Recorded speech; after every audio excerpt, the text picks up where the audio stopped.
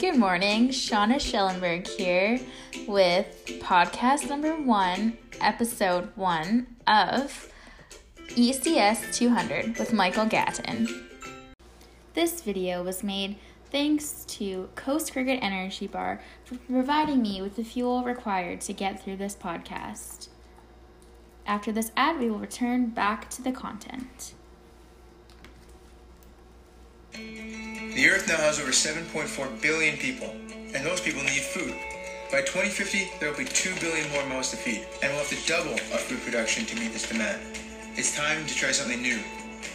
We are the team behind Coast Protein. We make sustainable protein bars and powders from crickets.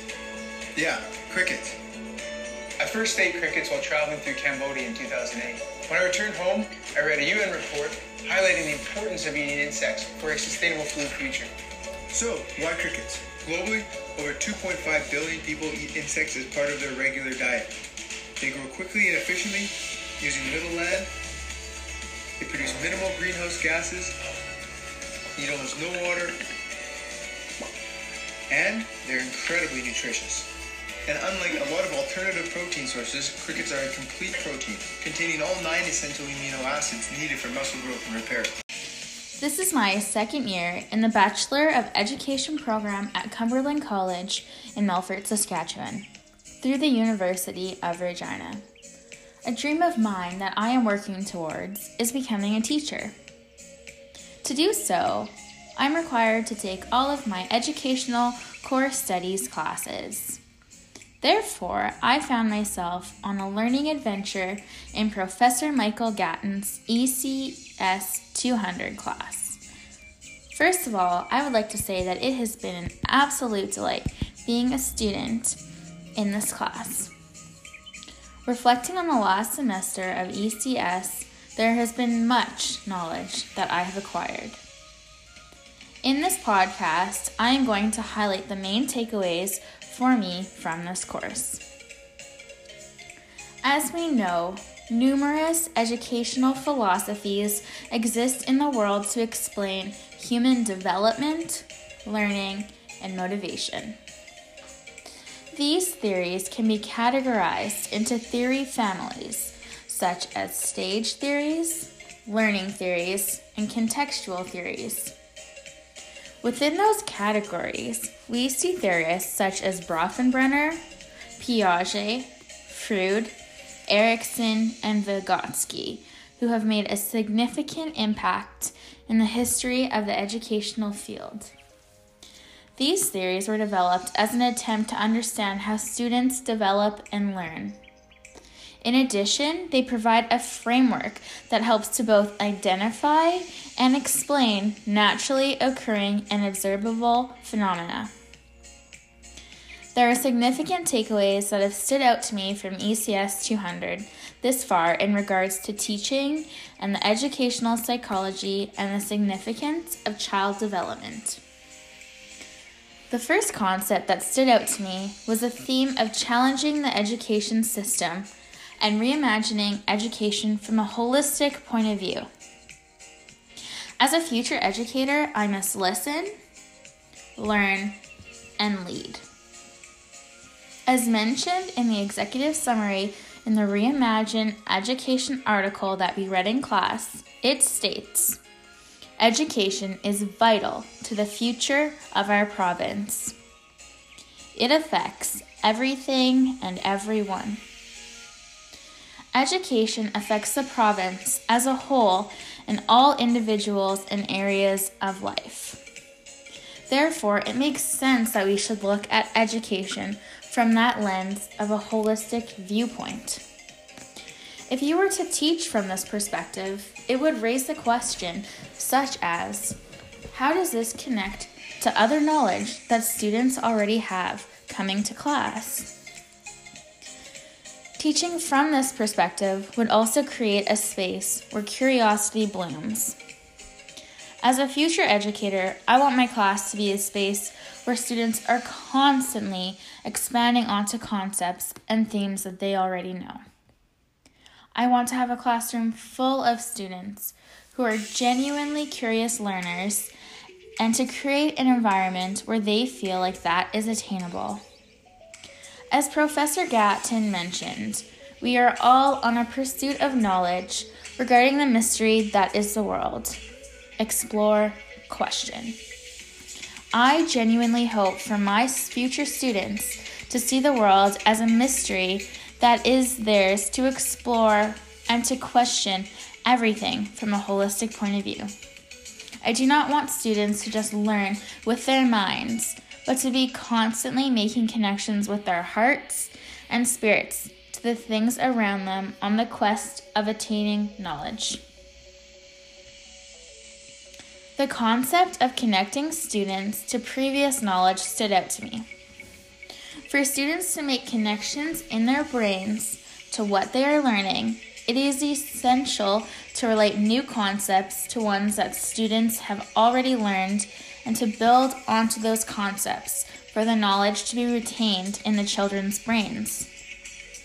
As educators, we should be challenging students to create technology and creating tools necessary to help them achieve those goals.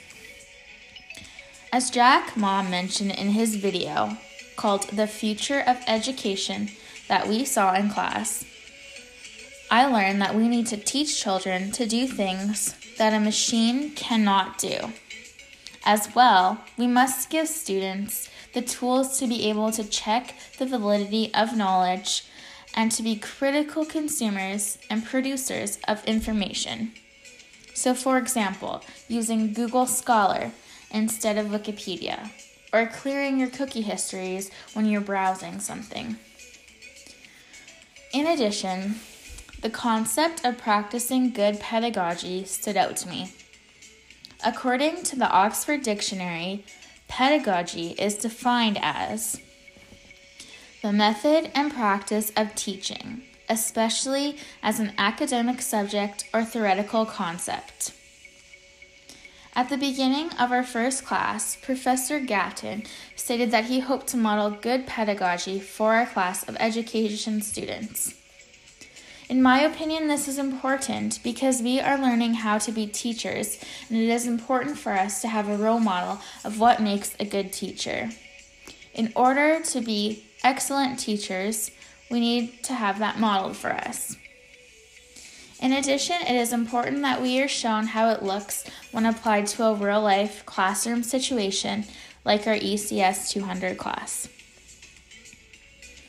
As teachers, we are role models for students. As a future educator, there will be students from all social, economic, ethnical backgrounds in my classroom. It is essential that as an educator, I'm aware of the differences that exist and how to make the classroom an inclusive place where all students feel safe to learn. It is also crucial that I, as an educator, understand the concept of at-risk and resilience in children. As I have learned from class, at-risk and resilience is a function of genetic disposition, nature, and contextual factors, nurture. Stress creates an opportunity for growth. It is not necessarily a bad thing. However, the way we respond to it can be. We should be aware that students come from differing background and be cautious as to not other students or place false theories on students who may come from more challenging background. Children are resilient, and despite hardships, they can still thrive in classrooms and have cognitive development in regards to learning. Lastly, the theme of challenging the education system is a huge takeaway for me. Having gone through the elementary and high school system and now through my university journey, my eyes have been opened to oppression and social injustice that is taking place in the world around me. I do not want to be a teacher that conforms to the norms that have been set in place before me in an oppressive society.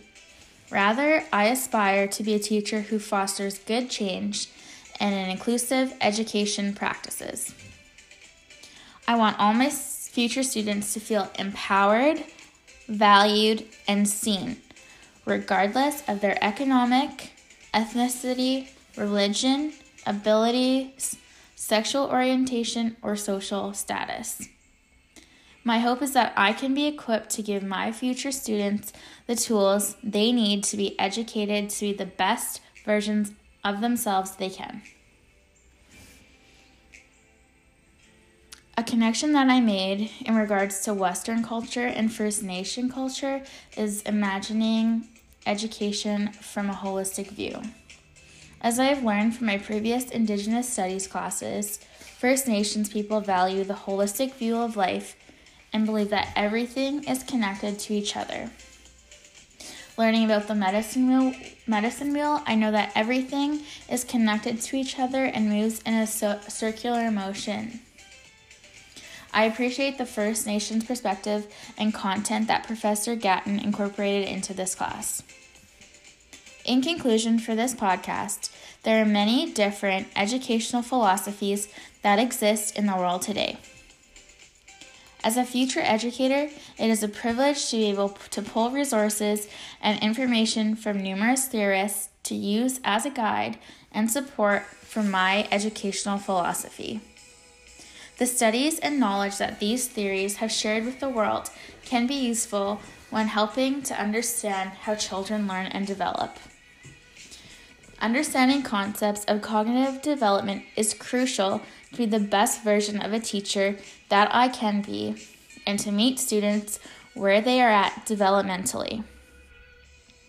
Lastly, it is vital that we as educators are always challenging the current education system to strive for an all-inclusive and non-oppressive education system, one where all students are treated with equity and have a non-biased learning structure to be the best students they can be, because those students are the future of education.